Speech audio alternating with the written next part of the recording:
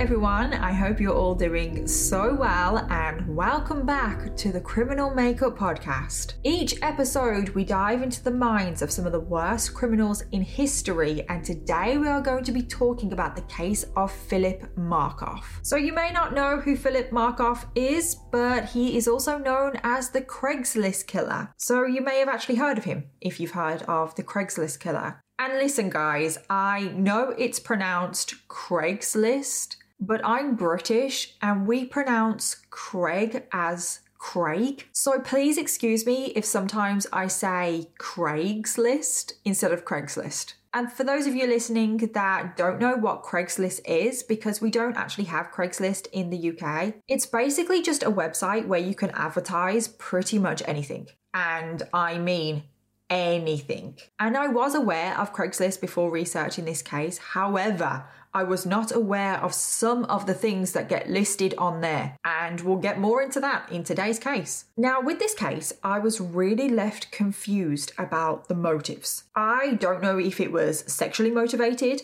money motivated, thrill-seeking, power dominance. I just really don't know. It may be a bit of everything. But this case definitely left me scratching my head a little bit as to why the hell this case even happened. I just have a lot of questions, okay? Because this seemingly normal person, Phillip Markoff, turned into the Craigslist killer. And that's what we're going to be talking about today. So let's get into it.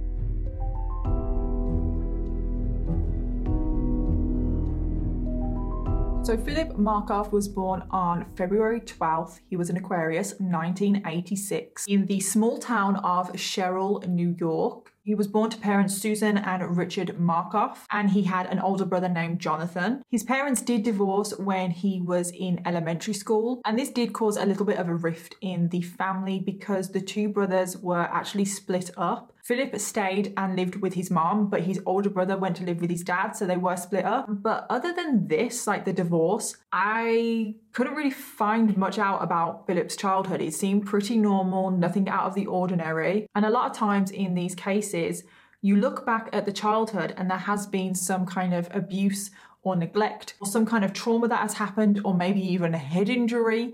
But there was nothing. Phillip had a relatively normal, seemingly happy childhood and upbringing. And he was just described by people that knew him as a really nice, polite, respectful young man. And this normal childhood continued on into high school. He was popular, he was good looking, he was clean cut, he was a very high achiever as well. I kept seeing the term, he was just an all-American boy, which I have heard that term before on TV and films and stuff, but I don't really know what that means. We don't say, oh, he was an all-British boy. Like, I don't even know what that would mean. And after high school, Phillip did go on to attend the State University of New York in Albany. As a pre-med student, he had aspirations of becoming a doctor, and he continued to be a high achiever as well. He graduated in just 3 years. One thing that he liked to do for fun while he was in university is play all-night poker games, and he actually started to gain a reputation for being a very good poker player, but an extremely bad loser. And this is definitely something to note because the poker gambling kind of thing does come back up later on in the story. And there was an incident when Phillip was in college and he was drunk and he forcefully tried to come onto one of his female friends. He cornered her and pushed her up against the wall, and he tried to kiss her against her will, and she tried to keep pushing him off, kept saying to Phillip, no, we're just friends, like I don't want this. Luckily, another friend interrupted and did manage to get Phillip off of her. This female friend just describes that she was absolutely terrified, like she'd never seen this side of Phillip before, and it's just so lucky that that friend came because God knows what could have happened. And based on this little incident, Phillip just sounds like a douchebag. So during his college years, Phillip did meet Megan McAllister and they began dating, and they actually met when they were both volunteering in an emergency room in a hospital because Megan, like Phillip, also had aspirations of becoming a doctor. So everything is going well. They both graduate and they both want to attend medical school. Phillip actually got an offer from Boston University School of Medicine, and he was obviously going to move to Boston, and he did ask Megan to move with him. However, Megan Meghan also did want to attend medical school, and she wasn't such a high achiever like Phillip was. All of her first choice schools didn't offer her a place. She only got one offer, which was a school in the Caribbean. So essentially, Meghan felt like she had to choose between her career and her school and moving to the Caribbean to pursue that, or her relationship with Phillip. So she did choose the relationship with Phillip. She did move to Boston, and she just felt like she will move to Boston with Phillip. She felt like her relationship was more important than the Caribbean school, and she was just going to figure things out when she got to Boston. So right after they moved to Boston, Phillip actually proposed to Meghan, and she said yes. And their wedding was planned for the following summer on the 14th of August, 2009. So everything seems to be going great, doesn't it? Like, this doesn't seem like a true crime story right now. Everything is like a fairy tale, isn't it? You've got Phillip, who is such a high achiever. He's going to medical school. He's going to become a doctor. He's popular. He's clean cut. He's respected. He's good looking. He's got a fiance. He's going to get married very soon. It just seems like everything is going great. But no. It was around the time that Phillip and Meghan got engaged that Phillip started to sign up to alternative adult websites, expressing his interest in bondage, sadomasochism, homosexuality. He had an interest in people who were cross-dressers, but in particular, he had a desire to be dominated. So he started to upload pictures of himself, started to message other users, trying to arrange meetings, and he even once posted as a female masseuse looking to service male clients. And obviously, I do not want to speak on anyone's sexuality. That is not my place whatsoever. But what I could find out about this case and what I know, and obviously this is just speculation, it does kind of seem like Phillip wants to experiment and explore his sexuality, which is completely fine, no judgment at all. However, he is engaged to Meghan, and Meghan doesn't know any of this. He's not telling Meghan any of this, which he should be. He should be talking to Meghan about his sexuality, about what he's thinking, about what he's feeling, and these are conversations that he should be having with his fiancée.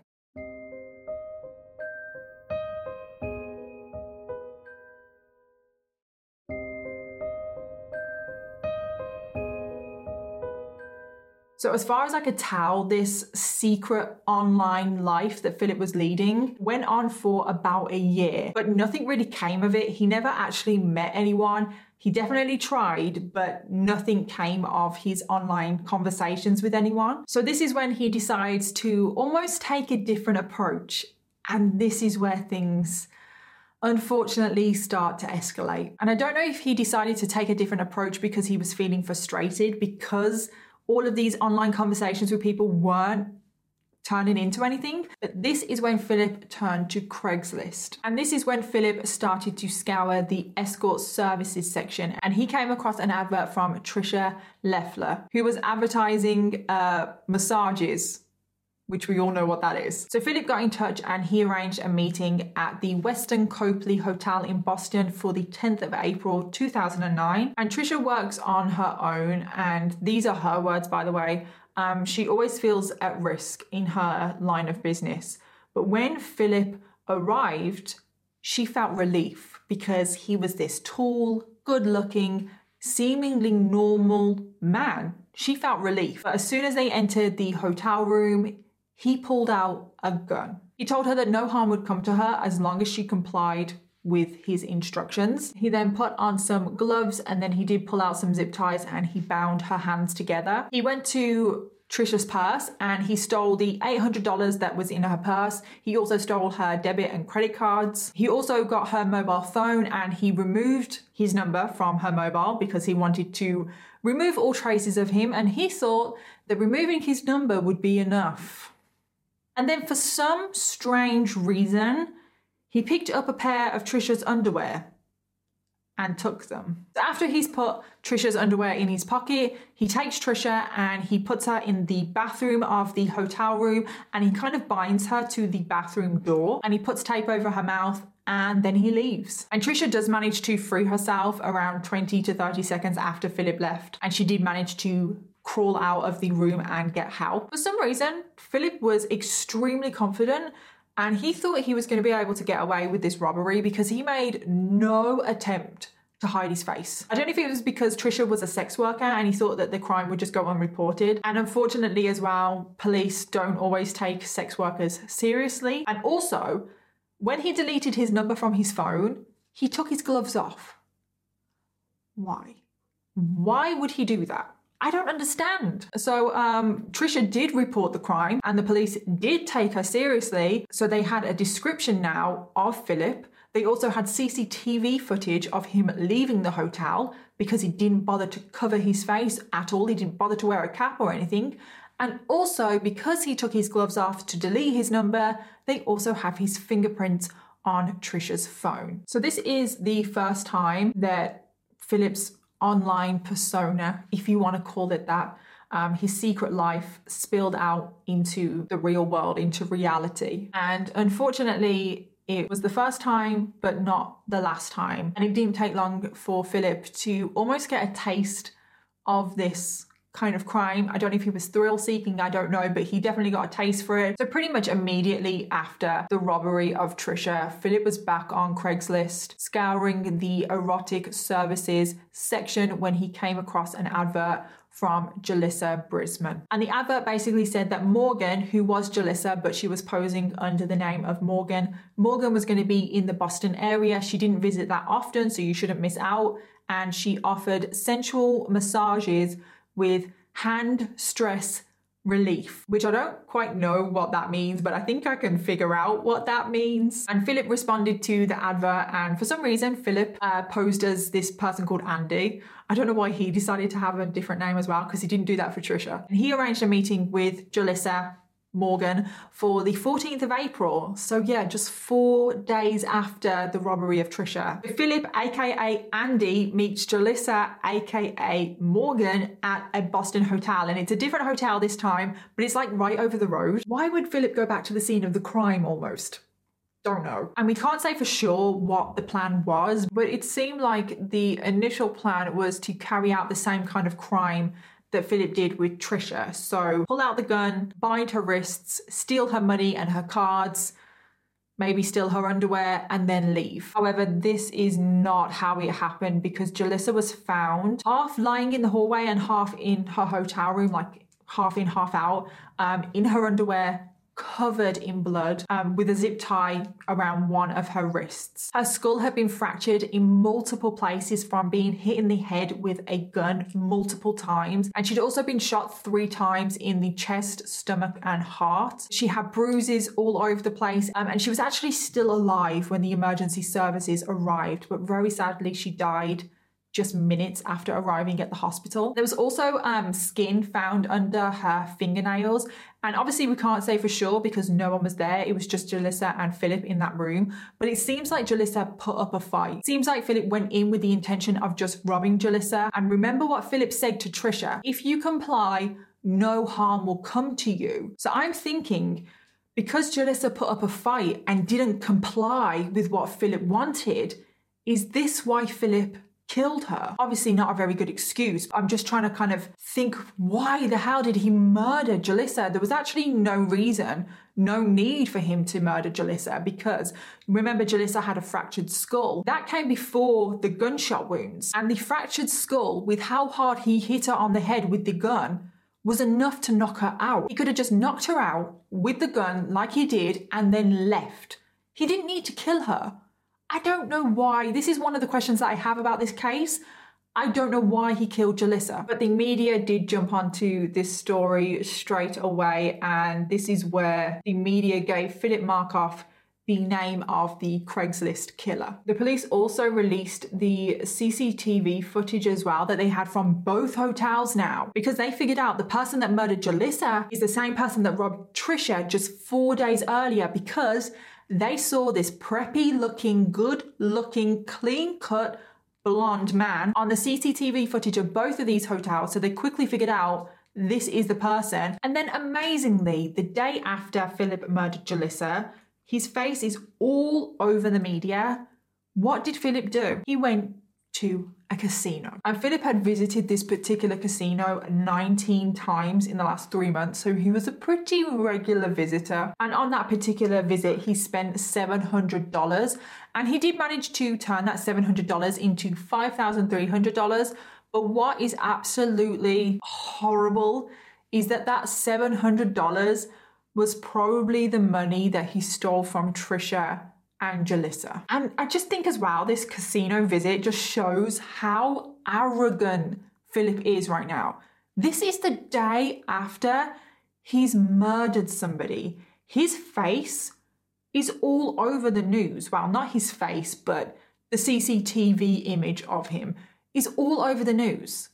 And he just went to a casino. I just think if you had just murdered someone, wouldn't you be monitoring the news to see if anything has been reported, to see what's going on? Wouldn't you be monitoring the news? I mean, if Phillip had just turned on the goddamn TV, he would have seen his face. I mean, maybe Phillip did turn on the TV. Maybe he was aware of the media coverage of him. But like I said, the only images they had was grainy CCTV footage. So maybe Phillip just kind of thought, oh, they're not going to recognize me. I'm very generic, blonde, all-American looking boy. Like, they're not going to recognize me from that. And even though the last robbery went horribly wrong and he murdered Jalissa, this wasn't enough to put Phillip off. He was back on Craigslist. And this is when he found an advert from Cynthia Melton.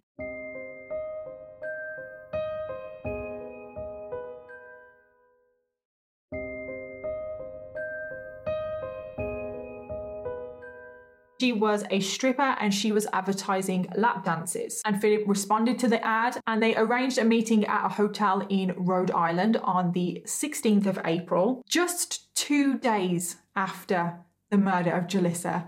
Like, all of this, from the robbery of Trisha to the meeting with Cynthia, is less than a week. So similar to the attack on Trisha when Phillip got to the hotel and when he met Cynthia at the hotel room, he pulled a gun out on her, tied her up and stole her cash and any cards that she had on her. However, during this attack, Cynthia's phone kept on ringing and this was freaking Phillip out. He was like, who the hell is calling you? And Cynthia said, oh, that will be my husband. And as it turns out, Cynthia's husband was actually her business manager and he was always nearby waiting for her signal to make sure that everything was okay. Because when she would meet men in hotel rooms, she would always text him and say, everything's okay, and then like his mind would be at ease. But this text obviously never came. So because Cynthia never gave the signal that everything was okay, Cynthia's husband actually came up to the room and let himself in with the key. And at this point, Phillip was like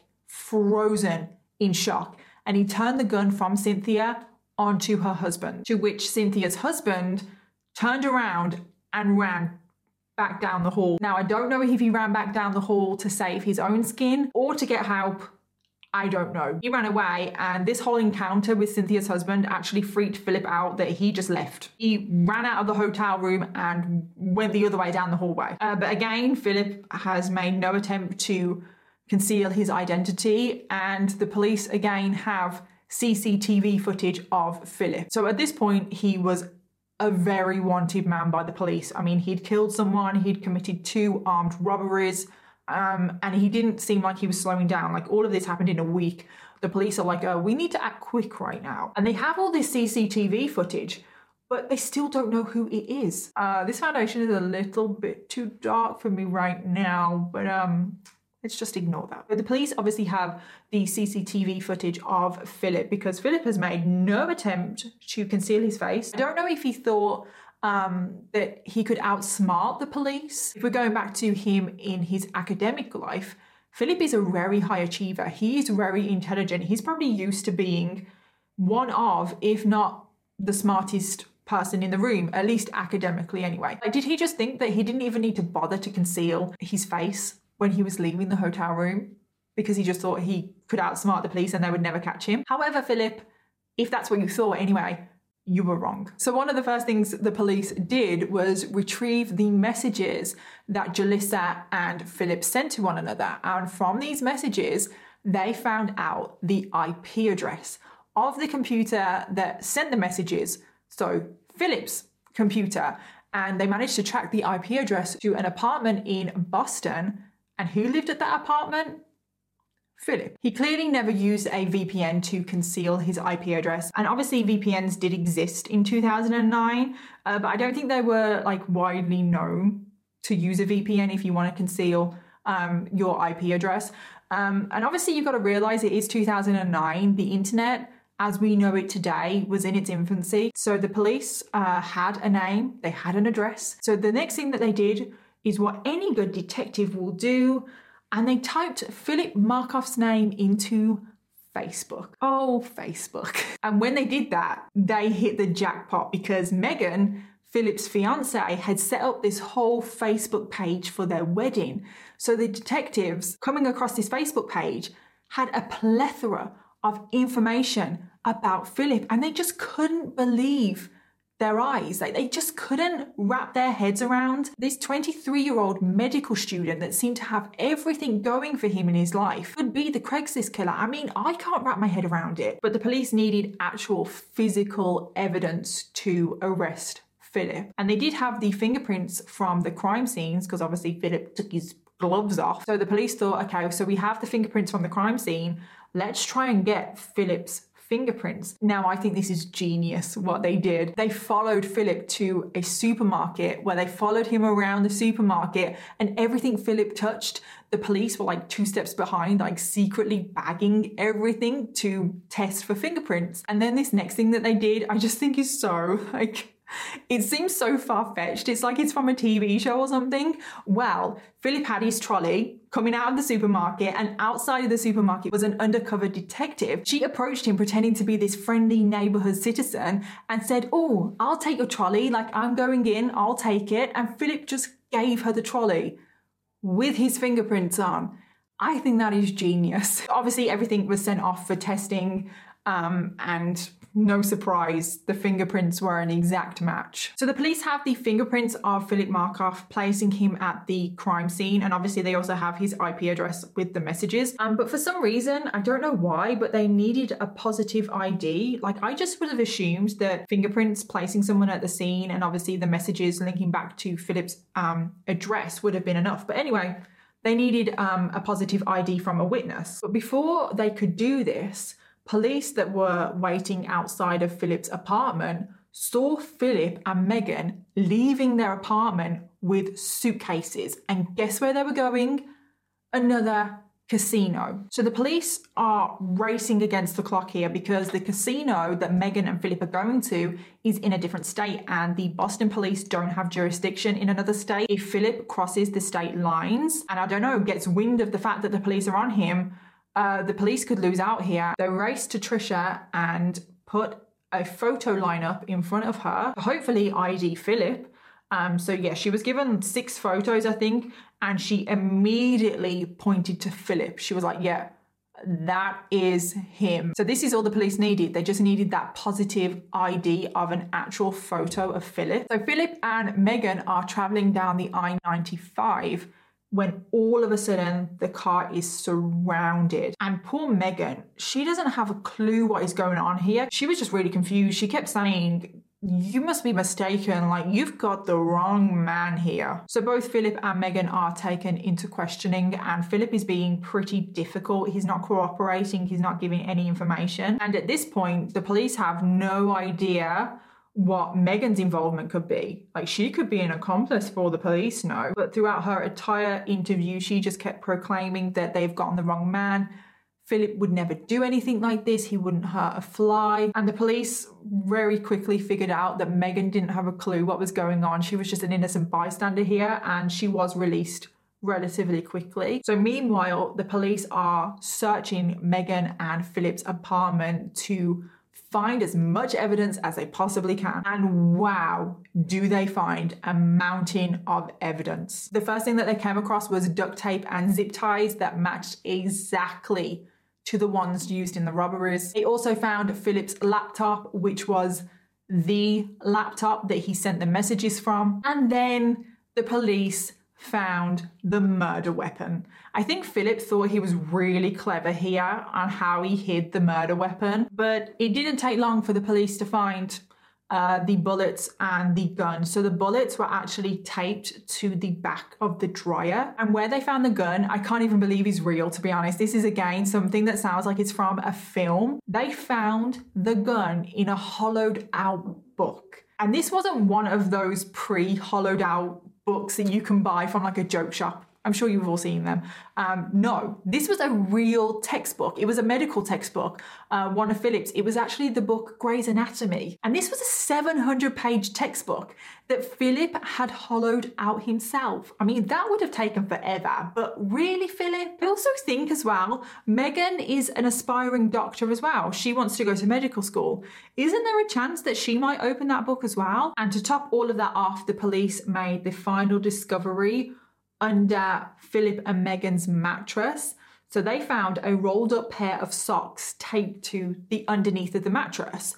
And they were like, that's suspicious. Who tapes a pair of socks to a mattress? They unrolled the socks and inside were 16 pairs of women's underwear. Yeah, 16 pairs. What? 2 of these pairs were identified as Trisha's, who was the first victim, and then 2 of them were identified as Cynthia's, the third victim. I don't think any of them were identified as Jalissa's, but the other 12 pairs, who knows? The police didn't identify who these belonged to, and they didn't belong to Megan either. And it just makes me think, okay, he has 12 other pairs of knickers. Does that mean that there were more victims? I don't know why, but it seems like he takes 2 pairs of knickers from each victim, other than Jalissa. So if that's correct, and there's 12 more pairs, does that mean that there are 6 more victims that we don't know of? So the police had plenty of evidence now, and on the 21st of April 2009, Phillip Markoff was charged with the murder of Jalissa Brisman and also the robberies of Trisha and Cynthia. He pleaded not guilty and he was denied bail, and he was sent to jail. And this is where I want to give the warning that suicide is going to be discussed now. Philip made the first of what would be multiple attempts of suicide, and he tried to hang himself in his cell with his shoelaces. And whilst Philip was in jail, Megan continued to proclaim his innocence. She believed that he didn't do these crimes and they had gotten the wrong man. However, the police did show Megan all of the evidence that they had against Philip, and I think this is where the penny dropped for Megan, because there was just so much evidence. There was no denying that Philip had done this. And I think, as you can probably guess, Megan did end the relationship. She did go and visit him in jail, and she said to him, "This is going to be the last time you see me." And when she did arrive at the jail, Philip was dressed in a suicide jacket, and all Philip could say was, "I'm sorry." Megan also told him that she was going to follow her dreams and attend medical school, and she started her life again.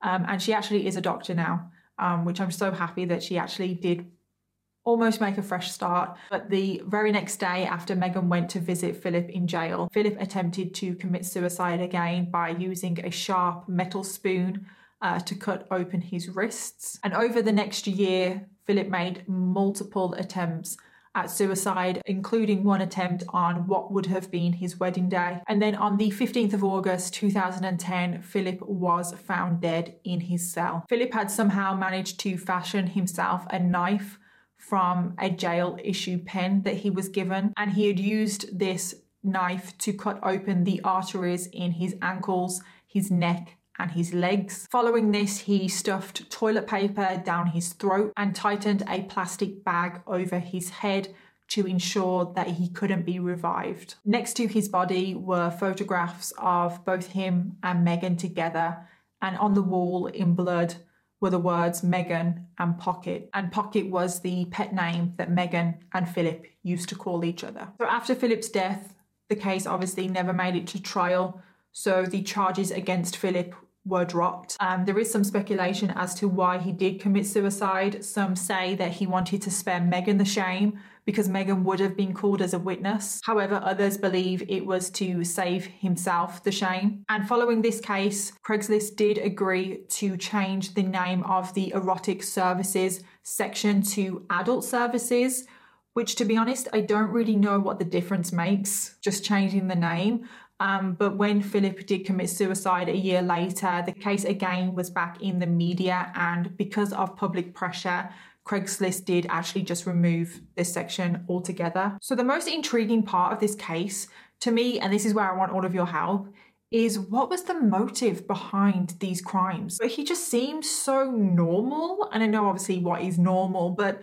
he did just seem normal. Like there was nothing in his childhood, in his upbringing. It's just when I describe who Phillip was, he just seems like the complete opposite of a person that would commit the crimes that he did commit. So because of this, there is a lot of debate as to the motive behind these crimes. So I'm just going to talk about a few of the motives that have been thrown around. So the first possible motive for the crimes was that he was in debt. $130,000 in debt to be exact, which is a hell of a lot. And he was living off credit to pay his bills. So there is speculation that he was committing these robberies to pay off debt. And this is a motive that I don't think is true. I mean, it could be partly responsible, but I don't think he committed these crimes just because he was in debt and he wanted money. Because if we think about it, he stole $800 from Trisha.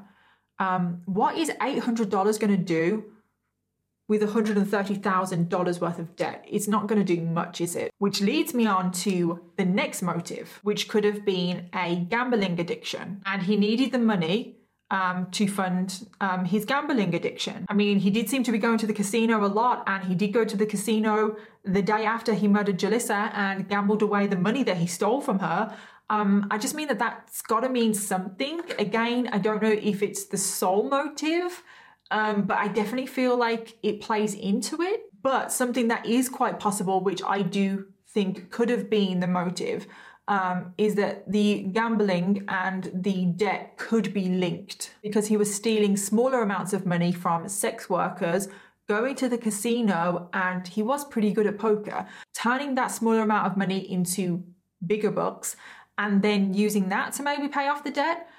So the gambling, the debt, definitely could be linked in the motive. And then another popular theory is that these crimes were sexually motivated. We all know that Phillip had this alternative sexual online life. Was he frustrated in not getting anywhere in this online world, and this was just spilling out into the real world? And was he committing these crimes out of rage and frustration? However, if these crimes were sexually motivated, you would expect there to be an element of like a sexual assault, but it just makes the whole case more confusing. And I know that his target victims were sex workers, but I don't think that in itself makes this a sexually motivated crime. So there is a possibility, of course, that Phillip just chose sex workers as his victims because they were an easy target and it wasn't actually sexually motivated at all. But why I kind of think that there is a sexual element to this crime, he stole their underwear. So it's like, what does that mean? I mean, obviously that might not be sexually motivated, but I don't know. There's just this nagging thing in my head that's kind of saying that him stealing the underwear is sexually motivated. Like, was he getting off on that? Like, was this some kind of sexual fetish that he had? And also he was taking the underwear as kind of like a trophy so he could relive the crimes maybe. And I kind of just think, okay, so maybe it's not sexually motivated. And the reason why he stole the underwear is just because it was an easy opportunistic trophy because sex workers had spare pairs of knickers on them. And maybe it's just a combination of everything that I've just said.